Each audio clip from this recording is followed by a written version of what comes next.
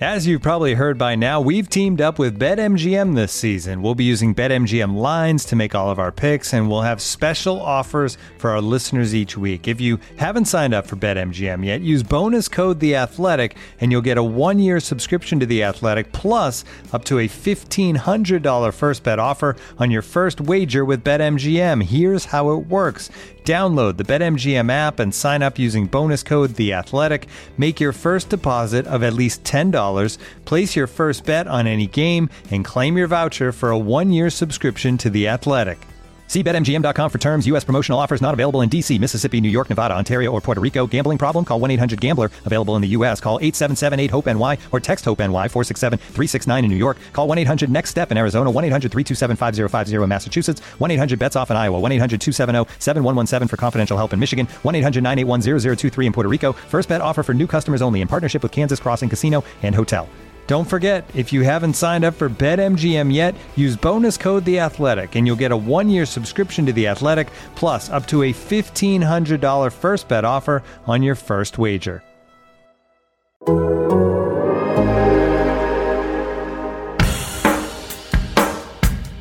Ultimately, I'm going to keep saying it. Get 1% better every day. Just get a little bit better every day.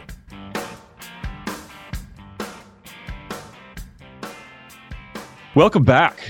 34-27. Indianapolis Colts survived, escaped, beat the Jacksonville Jaguars yesterday at Lucas Oil Stadium. They're above 500 for the first time all year. This is Zach Kiefer, joined by James Boyd, recapping for 1% better what we saw yesterday at Lucas Oil Stadium. A lot of happy fans leaving the stadium. Best game we've seen from the offense this season. A lot to dig into, though, but let's start here. 3rd and 13. I had flashbacks to Houston in week 1. What are they going to do? Why are they just running it? They're going to lose yards. This is going to be a 50-yard field goal. Now, Chase McLaughlin has been good, but that's no guarantee. What was going through your mind before that 3rd down call? I thought that it would be a run. I seriously thought that it would be a run, mainly because the play before that, Pittman, got him in field goal range, or a few plays before, he got him in field goal range with a great catch. He had a huge day. We'll talk more about that. But I figured, hey, you got a huge chunk right there. You don't want to overindulge or get too greedy and set yourself up without getting any yards. But obviously we saw that they got all the yards because they went to a dude by the name of Alec Pierce. And maybe you can explain the play, the drive. I know you wrote about that. And it was just a lot of fun talking to every single guy about their unique perspective, where they were, what they saw, what they were thinking. I think it gave fans and listeners now a good first person, kind of retelling of what happened, because it was an incredible play, but it was really cool to kind of break it down from like 10 different perspectives. Yeah. I mean, even some of the players on defense and even some of the guys on offense didn't think they were going to throw the ball. And let's just dive right in, right? 3rd and 13 from your own 34, and Matt Ryan and Frank Reich are talking. The Jaguars called timeout, and that's important because that gave the Colts a little bit more time. And Frank says, I got this play. This is what I want. What do you think? And Matt Ryan says, that's exactly what I want. And I will say this about Matt Ryan. This was his best game in a Colts uniform by far. We all know that. Tons of yards. They threw it 1 million times, 3 touchdowns. But throughout his Colts career, the 6-game run, he's been very, very good in these situations, and they didn't have that last year. That doesn't mean the issues that we've dealt with the first 5 weeks that we've talked about on here are not important or not troublesome, but they believe in this guy in these clutch moments. They really do. And this is one of those moments. And Frank said, there's just something about this guy's DNA that's just wired a little bit different. And I think the coach believes in his quarterback, maybe in a way that he didn't last year. If you remember last season, late last year, they just wouldn't throw it in tight situations. They just wouldn't throw it. So here you are, 3rd and 13. And Matt says, look, if it's press coverage, you're going a go route to Pierce. And if it's not, you're going to run a slant over the middle. But either way, they were going to throw the football in this situation, which is a little bit of a surprise. Pierce saw the press coverage, and this is really the football stuff that I think is really fascinating. Reggie Wayne has been coaching him on how to get off press coverage. Instead of just using your speed and going around it, Pierce has learned to go through it, to fight through it, to learn to be patient. And if you watch the cut up of the play, he fights with Shaquille Griffith a little bit, then he gets him 2 or 3 yards of space, Beautiful pass under pressure from Matt Ryan, right on the money. And Alec Pierce is a dude. You don't make that play unless you're for real. I wrote last night that I feel like he's arrived. I feel like with the Denver game and this one, you're seeing a different offense. You're seeing another threat besides number 11. And that's what this team has needed. And for a long time, it was just T.Y. by himself. And then you saw Pittman, but Pittman came on really as T.Y. started to fade. And you're starting to see that 2 wide receiver threat. And it's going to be fun to watch these guys ball out for the next couple of years, maybe 5, maybe 10 years. Let's not get ahead of ourselves. But Sunday was about Matt Ryan's guts, Frank Reich's call, and Alec Pierce's arrival for me. What about you? Absolutely. I mean, there's other things sprinkled throughout there. Paris Campbell, I talked to him after the game, kind of adds to his redemption arc. He feels like he's showing what he can do after the injury-riddled past. And he's, obviously hoping he stays healthy throughout this season. Good for Paris Campbell, man. And look, we're supposed to be objective. We're supposed to be down the middle, and he's had injury issues. That's the reality. But I'm pulling for this guy. I'll just be straight up. Like, he's dealt with a ton of social media hate. Every time his name is mentioned, someone says, oh, well, how long until he gets hurt? Like, this is a dude who's not choosing to get hurt. He's not asking for this, and he's fought through a lot. So good for him. Yeah, so I spoke to him about that because he is a very nice guy, says the right things, down to earth. I think anyone who knows him personally or even professionally would say those things. But I asked him about when he got in the end zone, he stretched the pylon, he gets up, he just starts screaming, and it's like this rage-filled scream. And a lot of players scream after they score or whatever, but it could be different for every player depending on the moment. I just asked him, what's in that scream? What's in that roar? And he's like, that's just all my passion and all the emotion because this game means everything to me. And then he elaborated saying, I've been through a lot. People know. And in a sense, he feels like people have written him off. And so he was very proud to be a part of that, a key cog, I guess, in that system to help churn that offense along because, without a touchdown that he had, the Alec Pierce play isn't possible. Jelani Woods gets his 3rd touchdown of the year. He's stepping up. And so it just felt like these little pockets where everyone on the offense was kind of coming into their own outside of Pittman, who had already proven that he was pretty good in this league. So it was really cool just hanging around the locker room afterwards. And maybe I'll make this my thing just because we have the staff number to do it. But I hung around all the way to the end and I'm waiting, just kind of figuring out, is there anybody else I could talk to about this crazy, crazy game, crazy day? And as I'm waiting, I see Matt Ryan, he's getting dressed. He's talking to Paris' son, Kai, and he looks up at Paris and he's like, dude, his voice is barely audible over all the other stuff going on. He's like, we're just scratching the surface. We're just scratching the surface. And so it felt like that was maybe foreshadowing on how things could be if they go more up tempo. If a guy like Dennis Kelly comes in there and helps stabilize that line like he did. Dennis Kelly to the rescue. I mean, if you tweet it, it will happen. We were joking throughout the game, like, hey, is this, is he going to make all that much of a difference? But I think after a few reps, a few series, he settled in. I know Ryman is still coming along. I don't think they've decided anything permanently at the left tackle position, but after that performance, it'd be hard to argue having a veteran in there. And, he gave a huge boost when he had to and got a shout out from Matt Ryan, who said he played his butt off. So, I mean, it felt like an exhale on one end because you finally figured out something and it looked like it's supposed to look. Yeah. And the defense didn't have to be superhuman to win. Defense wasn't great. They made some plays late, and we will get into that. EJ Speed deserves a shout out for that 4th and 2 stop, that stick. Zaire had 11 tackles, who continues to just stack good weeks on top of each other. You wrote about him last week and how now he's not Darius Shaq Leonard. Nobody is, but he has absolutely filled that void in a way that's been way better than any other situation with a backup, right?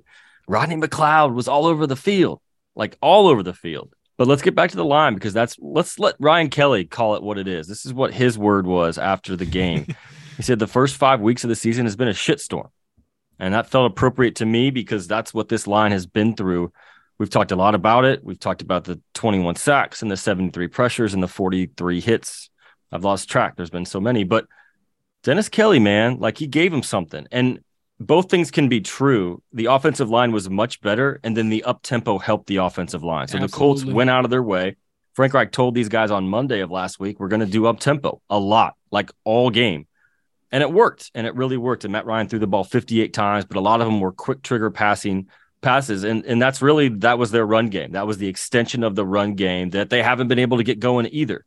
So you got to give credit to Deion Jackson for playing the way he did. 10 catches for 79 yards. Those are basically rushing yards in some regard. But he caught all 10 targets, and that's not easy to do for a running back. You don't see that very often. But the two guys I want to highlight, and they didn't play the first time they played the Jags, and they played Sunday, and they made all the difference. You cannot say enough about the tough catches that Michael Pittman Jr. made. 13 catches on 16 targets. 13 catches is the most by any Colts receiver since Reggie Wayne. And if you go back, everybody knows this game, the 2012 game against the Packers, the Chuck Strong game. Chuck was in the hospital. Reggie wore those orange gloves for leukemia awareness and just balled out. And they had a day, right? They came back from 21-3 at the half. A very memorable day. But Pittman yesterday, 134 yards. And Pierce, man. And Pierce didn't get a ton of yards, but he kind of did with the PIs, right? And it's almost like a little bit what the Colts did last year. Just throw it up on the sideline because you know you're probably going to get either a catch or a PI, but the offense is changing. The offense is spreading out. It's no longer just in the middle of the field. There was a ton of crossers yesterday, but they have two sideline threats now. One of them is number 11. One of them is 14. You mentioned Jelani Woods, who's another red zone threat. The offense is changing. Now it's 1 week, and it is a good defense, but it's not an elite defense. They're going to have to stack some things together. But let's talk about the quarterback because that's what everything balances on. His cleanest game as a Colt, his best game as a Colt, and I talked to him after the game. He was sitting in his locker, and I said, in 4 of your 6 starts with this team, you've led a fourth quarter comeback. In 3 of those, you led a game-winning drive. And he's like, that's great, but I'd like to win the other way, which means from in front. Yeah. I think the Colts fans would like that as well, less stress. But what did we learn about Matt Ryan yesterday that we didn't know before the game started? I'll say this. I think personally, I learned that what Frank Reich was saying isn't just lip service. Because you're going to talk your quarterback up. You're going to bring up the stuff that he's done. And I kind of felt that way even after the Denver game because it's like, oh, he got this fourth quarter comeback. He got this game-winning drive. But he had to do that because he threw 2 terrible interceptions. Yeah. That's the context that kind of misses from that. But I thought that game, that drive, it looked like Matty Ice. I was like, okay, this is the guy you all wanted to bring here, wanted to lead this franchise. So I just learned that as much as Matt Ryan says and does all the right things, as strugglesome, is that even a word, as much as he struggled throughout the first 5 weeks of the season, he can still be a dude given the right situation. And that's what he was always supposed to be. I don't think we oversold it. He was never coming here to be the solution to the problem. He was coming here to be part of the solution to the problem. And it wasn't helped by the fact that Jim Irsay kept dumping on Carson Wentz all offseason, which made our coverage, and we probably play a role in this, focused on the quarterback. It's the most important position. It's the one that gets all the attention. But it wasn't just the quarterback last year. It wasn't, and I wrote this and I said this, and the offensive line fell apart in December and January. And they didn't have a receiver to go to besides Michael Pittman. And there were a lot of things, but Carson was obviously at the heart of that. And Matt Ryan was supposed to come in and sort of alleviate a lot of those problems. But that was contingent upon him playing behind a good offensive line, which he didn't have the first 5 weeks, having a dynamic running back, which JT probably comes back this week, but he certainly hasn't been the JT of 2021. Because of a lot of issues. But I think yesterday we saw what this guy could do and what this offense can be. Now, I don't think you run 58 snaps, 58 dropbacks, put that no much sacks. Pressure. No sacks and no fumbles. First turnoverless game of the season for Matt Ryan. Let me ask you this. He had 42 completions, 389 yards, 3 touchdowns. Does it feel like he played that well? I'll say this. Let me ask you a question. When he threw that pass, it was like the play got blown up, and it was a free rusher at his face. The intentional grounding pass. Oh, boy. I think they were down 14-3. Crowd starts booing. I tweeted this out because I was thinking this could be an inflection point of this game and this season because it looked horrible to start. If you would have told me he would have 3 touchdowns, 389, and our personal best 42 completions, franchise record 42 completions at the end of the game, I would have thought you were crazy because it looked so weird to start. That's it looked so fun. routine. So, I mean, hats off to them for kind of finding their footing. And Frank Reich said it. They were moving the ball, just weren't punching it in. And then when it seemed like they did, boy, did they. I mean, they got the huge play from Jelani Woods to take their first lead of the game. And that's another thing. Him and Jelani Woods have both lived out childhood dreams. Literally. Like, we often write stories and we want them to be like really fluffy and whatever else. And sometimes the scenarios lend themselves to that. But these two dudes have some of the corniest Hollywood movies like playing out. Because if you give the script up, you're like, oh, I don't want to watch that storybook. Their first touchdowns in the league were game winners, walk-offs, essentially walk-offs. That's insane. And just to, I guess I won't cut Jelani short. He had 2 touchdowns his first game, so he had the one touchdown. What is Pierce even doing? Right. I know he's got to catch up, but my point is, it's really, really cool when like the dream and the moment actually happen, and our job is to just detail it. I mean, even Deion Jackson said it after the game because someone asked about Alec Pierce. He's like, man, you dream of these moments, and he had that moment. And to Deion's credit, I want to read you this quote because we're all asking him, you're sort of like the unsung hero here. I mean, dude, you're a third string running back who hadn't really played in an NFL game until last week. You ball out last week. And then Frank Reich comes out in his press conference and says, oh, it was just one game. And then you come out and do it again, even better. Like, the dude had 10 targets, 10 catches, 79 yards. He had a touchdown run, where he ran the guy over at the goal line, looked like a beast. This is what he says. When I came back to my phone, I got a lot of messages. A lot of people I know started me in fantasy. And they actually probably won or benefited from that. And then he goes, coming into this, I had a lot of emotions. My first start running out of the tunnel, it almost put me to tears. That's the stuff that again, movie moments, dream moments. It was really cool to detail that. And I thought that, even though he left the game with a quad injury, he most likely will return to the bench. I would think, with Nyheim and Jonathan Taylor getting healthy this week. But for 2 games, there was a Deion Jackson primetime Deion show. And I mean, that is what helped kind of put them over the top. And I thought that I know Deion, as far as the 3 running backs and all that stuff, I mean, no NFL team has like 3 running backs that they're legitimately going to use. But if anything, Zach, I thought that he proved that he belongs in the NFL and probably earned himself a job somewhere just based off of that tape alone. Because, I mean, the guy looked good. And he told me it was his first, or he told us rather, that was like his first time playing a full game since college. You never want to lose sight of that, of how much this means to these guys. And like, it becomes, I don't want to say watered down, but like a guy like Paris Campbell, like nobody knows what Paris Campbell's been through except for Paris Campbell. And there were days when he thought about walking away from football because he couldn't shake the injury bug. And even Sunday when he didn't catch the game-winning touchdown, but he definitely had a hand in that win and made a great play to get to the pylon. Like, that means the world to him. And you don't want to lose sight of that. And that's why this job is so cool and this league is so fun to cover. Let's get back to the play that won the game, though, because I think there's a bigger point in here. The Colts had been sticking with the run and forcing the run for the first 5 weeks, adamant that they were going to get the run game going, determined to make it work. It wasn't working. It was not working. So what did they do? They flipped the script. They started to throw it. 8 throws to start out of the gate. They used the pass to set up the run, and it changed everything. And it's about time they figured this out. And this is interesting because Frank Reich was asked today about, like, why not just all go, no huddle? Like, why not do it all the time? I watched Peyton Manning do no huddle for 10 years growing up.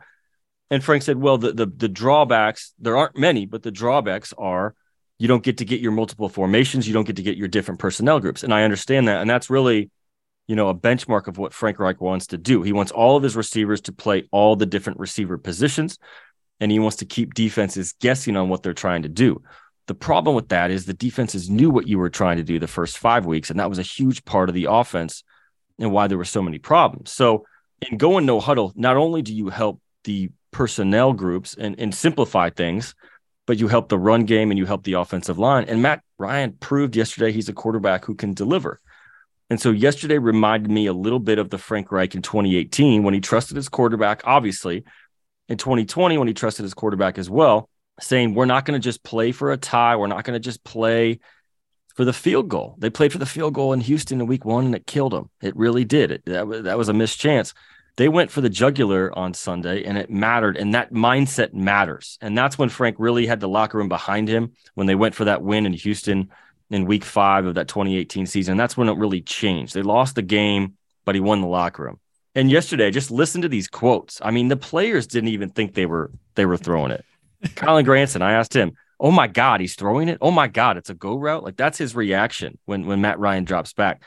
Paris Campbell, who you talked to, this is his quote. I looked up and I seen Matt put the ball in the air, and I'm like, who the hell is this guy throwing to? Michael Pittman, who's on the other side of the field, who was the other option, says the ball goes up and I see Pierce chicken wing him, and I'm like, oh shit. Zaire Franklin, everybody's just talking on the sideline saying, man, just run it, just ran it. But EJ Speed was like, nah, throw it up one-on-one to Alec. So these guys, most of them didn't even think they were going to throw it. But that speaks to a mindset and aggression. And that's what Frank Reich came here to do from Philly. He talked about aggression. I think they've gotten away from that a little bit. They've gotten a little bit scared of the downfield throws. Now they have a player who can do it, that player they trust. You don't call that play for a 22-year-old rookie unless you trust the hell out of him. And Pierce executed it like a dream. It was perfect. He shook the press coverage. And I'm looking at a picture now, the entire sideline erupted, the entire stadium erupting. I was stunned that they had the guts to do that it executed that well, and that they really just walked the Jaguars off. I think this team needed that moment more than they're letting on. I was going to say, to that point, would they have been satisfied winning that game on a field goal? Absolutely.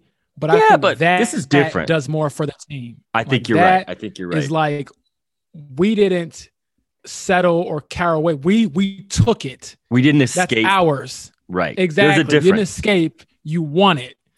And I mean, you look up, they're 3-2-1 with a chance to be first place in the AFC South. They knock off Tennessee at Tennessee next week. Let's not get ahead of ourselves. Tennessee is coming off a bye. They have the Colts' number under Mike Vrabel. They have a way of just being in the thick of things all the time. I mean, they were 0-2 to start the season. Now they're 3-2. They could possibly be 4-2 if they beat the Colts. So you can never count them out. Derrick Henry looks like the Derrick Henry of old after the issues last year with the injuries. But I do think it gives you something to build on going forward. And at the very least, in my opinion, you had to split at least these next 2 division games to have a chance at saving your season, in my opinion. I don't think you could lose against Jacksonville, lose against Tennessee, and then still say you're a playoff team or in the playoff hunt. You had to get a win on the board in your division, which they did in emphatic fashion. And we'll see. I think the defense will be better than they were because, I mean, a few of those plays were just like blown, like just over, like, failing to like seal the gaps, overloading. And it was like one blink and it's like, wow, 60 yards later, they scored. But outside of those huge chunk plays, the defense was okay. And if they can be what they've been through the first 5 weeks of the season, of course, they're not going to be elite every single game.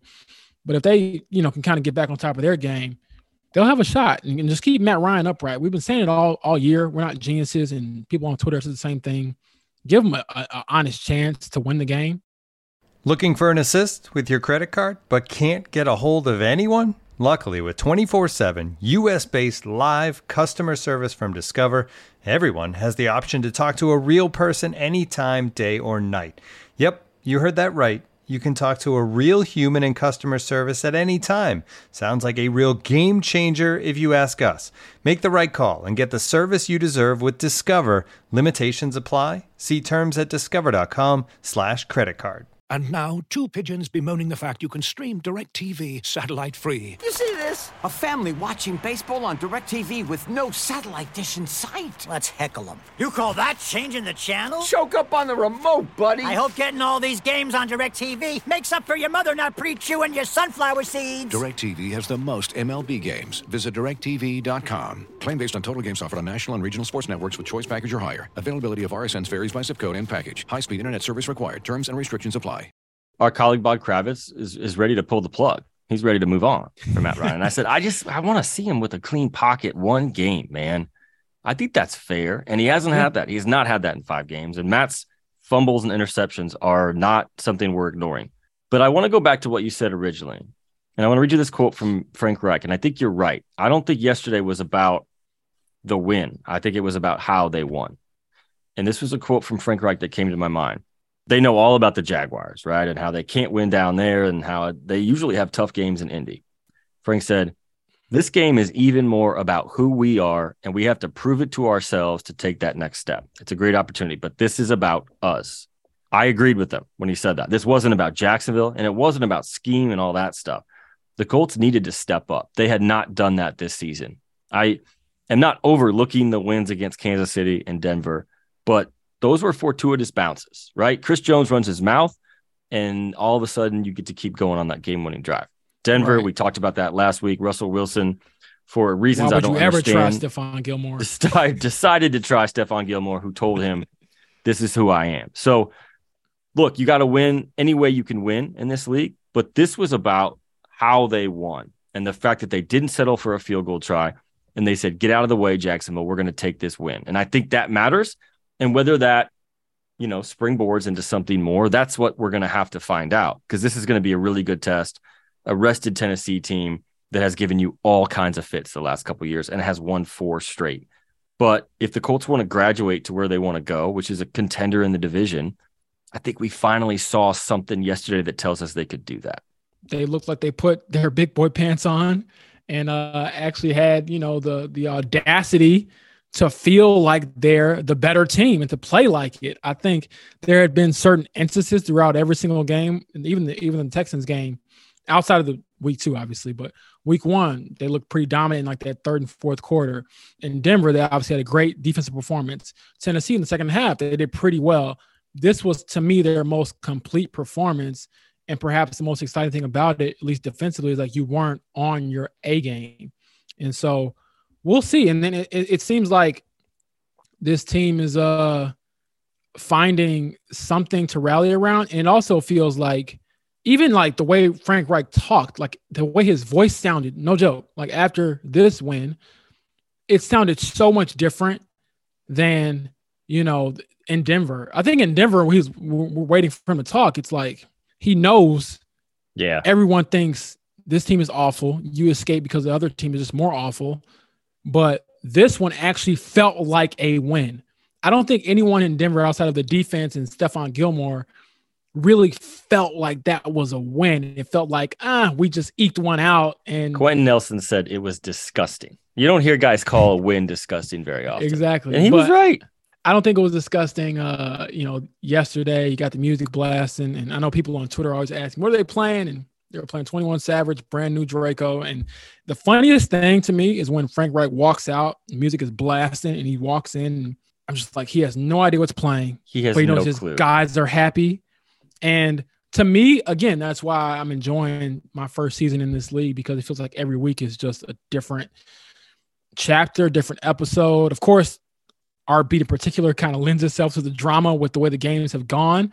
But yeah, man, after that failed 2-point conversion and it was like a 1-point game, I was like, well, someone's going to have to win, someone's going to have to lose. I think they got their mojo back. Maybe they didn't, but it feels like they got something back that was missing. A belief. They kind of said a lot of stuff the last couple of weeks that I almost feel like I didn't believe it. I didn't believe what was coming out of their mouth. Here's a question for you that you're not going to have an answer to. Why the hell is Brandon Faison playing instead of Isaiah Rodgers? I don't get it. We've asked about, for those wanting to know, we've asked about this. We've asked coordinators. We've asked Frank Reich. We've asked the players themselves. There's no justification for playing Faison after Sunday, right? Like, I'm just going to say from my perspective, like there is no reason he should be on the field instead of Rodgers. That play that everyone knows what I'm talking about was maybe the worst cornerback play I've seen from a Colts corner since Antonio Cromartie in London in 2016. And if you know what I'm talking about, why is that dude playing? Why isn't Rodgers on the field? I think we'll get a really concrete decision coming up. It feels like, how much more tape do you need? How much more proof do you need? Something has to change. And I mean, some huge plays were given up by Brandon Faison. Great guy, obviously, but this is a results league, and you need results. And Isaiah Rodgers, and again, I think Ryan Miles talks about makes plays. He's not the most technically sound guy, but he has this innate ability to make plays. You can't teach the stuff that he does. And even like, I believe he had like that funky punt return pickup. Yes. He has great hands. He's done that twice this season. Nyheim fumbled one against the Chiefs that he just swooped up That's not easy to do, and he makes it look so easy. No. It's the stuff Ron Miles was talking about that. I talked to him before the season about Rodgers, and he's like, he's a huge fan of Rodgers. Again, I'm sorry to the fans out there because I don't have an answer for you, but I'm wondering the same thing. I'm sure there's going to have to be some answers given in these meetings with coaches this upcoming week because, again, it just seems like it started off as like, okay, why isn't he out there? Now it's like, okay, why isn't he out there?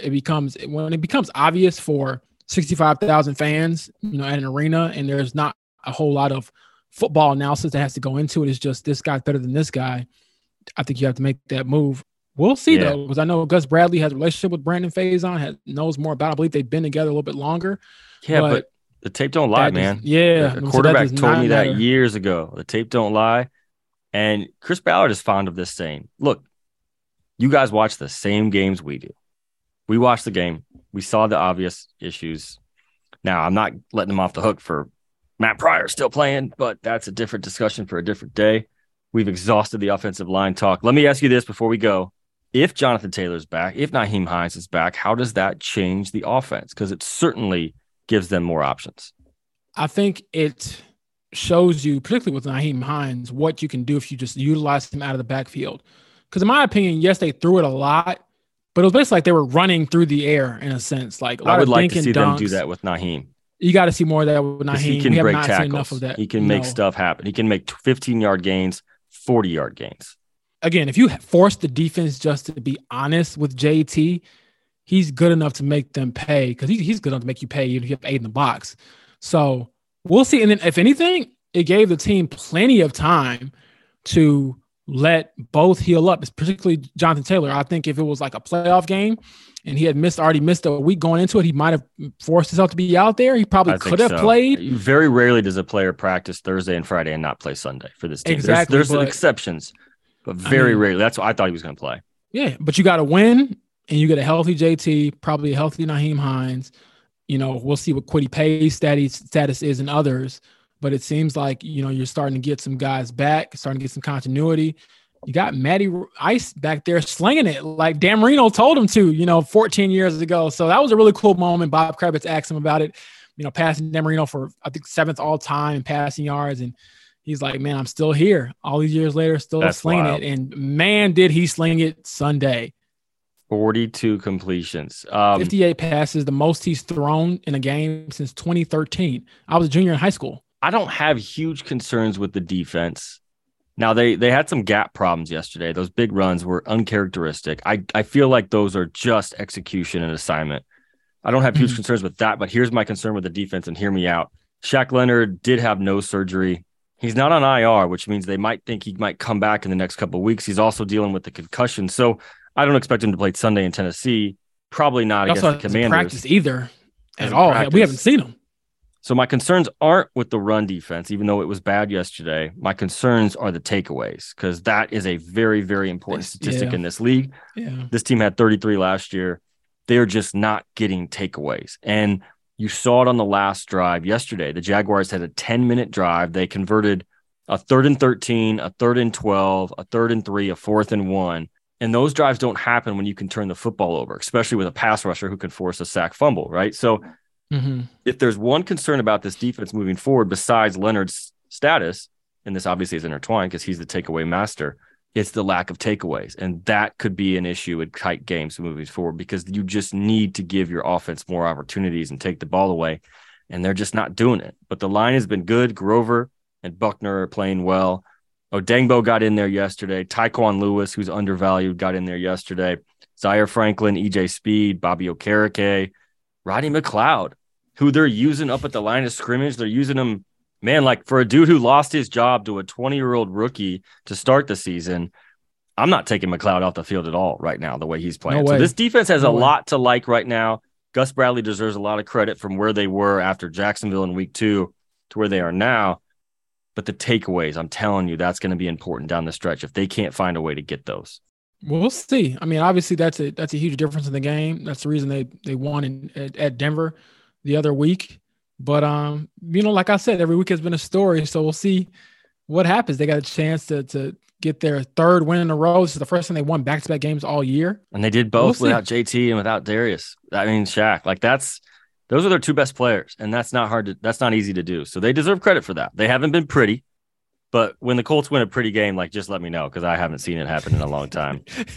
They even made it hard on the last play, with the Matt Ryan tripping and whatever else. It was very ugly before that, and then you make the play, and everyone kind of forgets the other things. But it's our job, Zach, to kind of detail everything that kind of led up to that moment. But it was cool. I mean, Matty Ice, man, I know Shaquille Leonard tweeted it out, and it looked like it. Yeah, I mean, is he any more like ice cold in that moment? I mean, that's like rip your heart out cold. My I'm telling you, man, 0 come from behind wins last year, 0, and they have 3 in 6 games. They have 3, and they should have 4. But they don't. But they brought Matt Ryan to do that, and he's done it. And there's a lot of issues, but they could count on the quarterback in the fourth quarter, which is something they probably couldn't do last year. On that note, this is actually relevant today. Carson Wentz, it's been reported, will miss up to 4 to 6 weeks with a broken finger. That is very significant news for the Indianapolis Colts, because they currently have the Commanders' 3rd-round pick that would become a 2nd-round pick if Wentz played 70% of the snaps. So roughly 760, 775 snaps. He's played 422 right now. This is going to hurt. There's still a chance he can play if he's back soon. But he is going to miss the game against the Colts in a couple of weeks, which is a little bit of a bummer, because that's dripping in storylines. Carson coming back to the team that cut him loose after just 1 season. That's a big deal. That's a big deal for the Colts, because they need a quarterback. I think this is the year you go do it. And with 2 second-rounders and a first-rounder, which they haven't had in the last several years, that matters. And that's ammunition if they need to move up into the top 5, top 10.